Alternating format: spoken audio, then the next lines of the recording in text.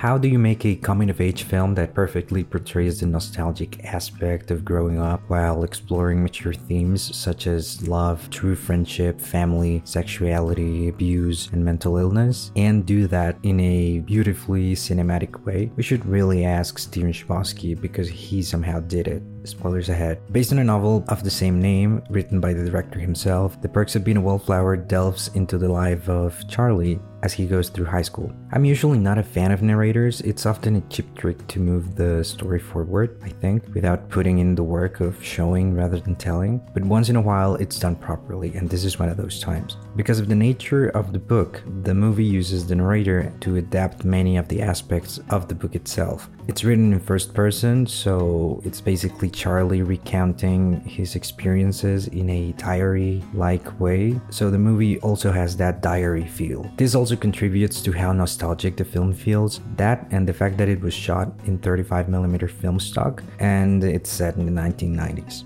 Now, even if there is a narrator, that doesn't mean this is an audiobook with pictures. This is a film. The director does the show don't tell rule, or what Hitchcock would call pure cinema, especially when dealing with some of the already mentioned themes. For example, how sexual abuse is shown in such a tasteful yet horrifying way. It can even fly under your radar, as it happened to me when I first watched it when I was 13. I didn't get that Charlie was SA'd by his aunt. I simply thought the trauma was due to her dying. Later, when rereading the book and rewatching the film, I understood it, and it was a renewed experience. A key element in achieving this pure cinema is the level of acting displayed in the production. All the actors performed so naturally that when I watched it at the age of 13, I felt completely identified by them. And these are not necessarily easy roles. There are highly demanding scenes that, if not cast properly, might not have been as effective. Another strength of the film is how naturally it addresses topics of importance, especially for teenagers. It delves into subjects ranging from sex, drugs, abuse, suicide, religion, abortion, to sexuality, love,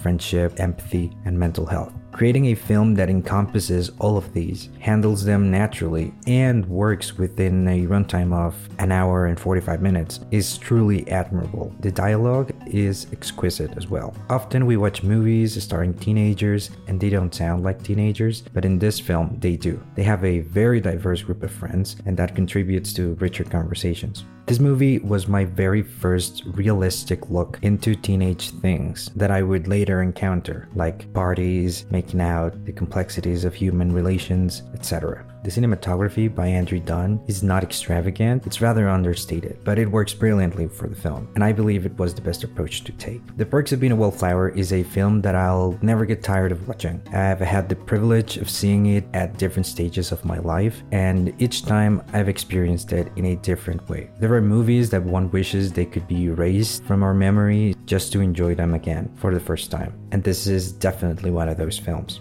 Everything from the set design to the dialogue and how dreamy the film grain makes everything feel evokes nostalgia. And this movie is perfect to revisit when we often feel many emotions but we don't really know what we are feeling. It's truly the perfect coming-of-age film. Thank you for watching. See you next time.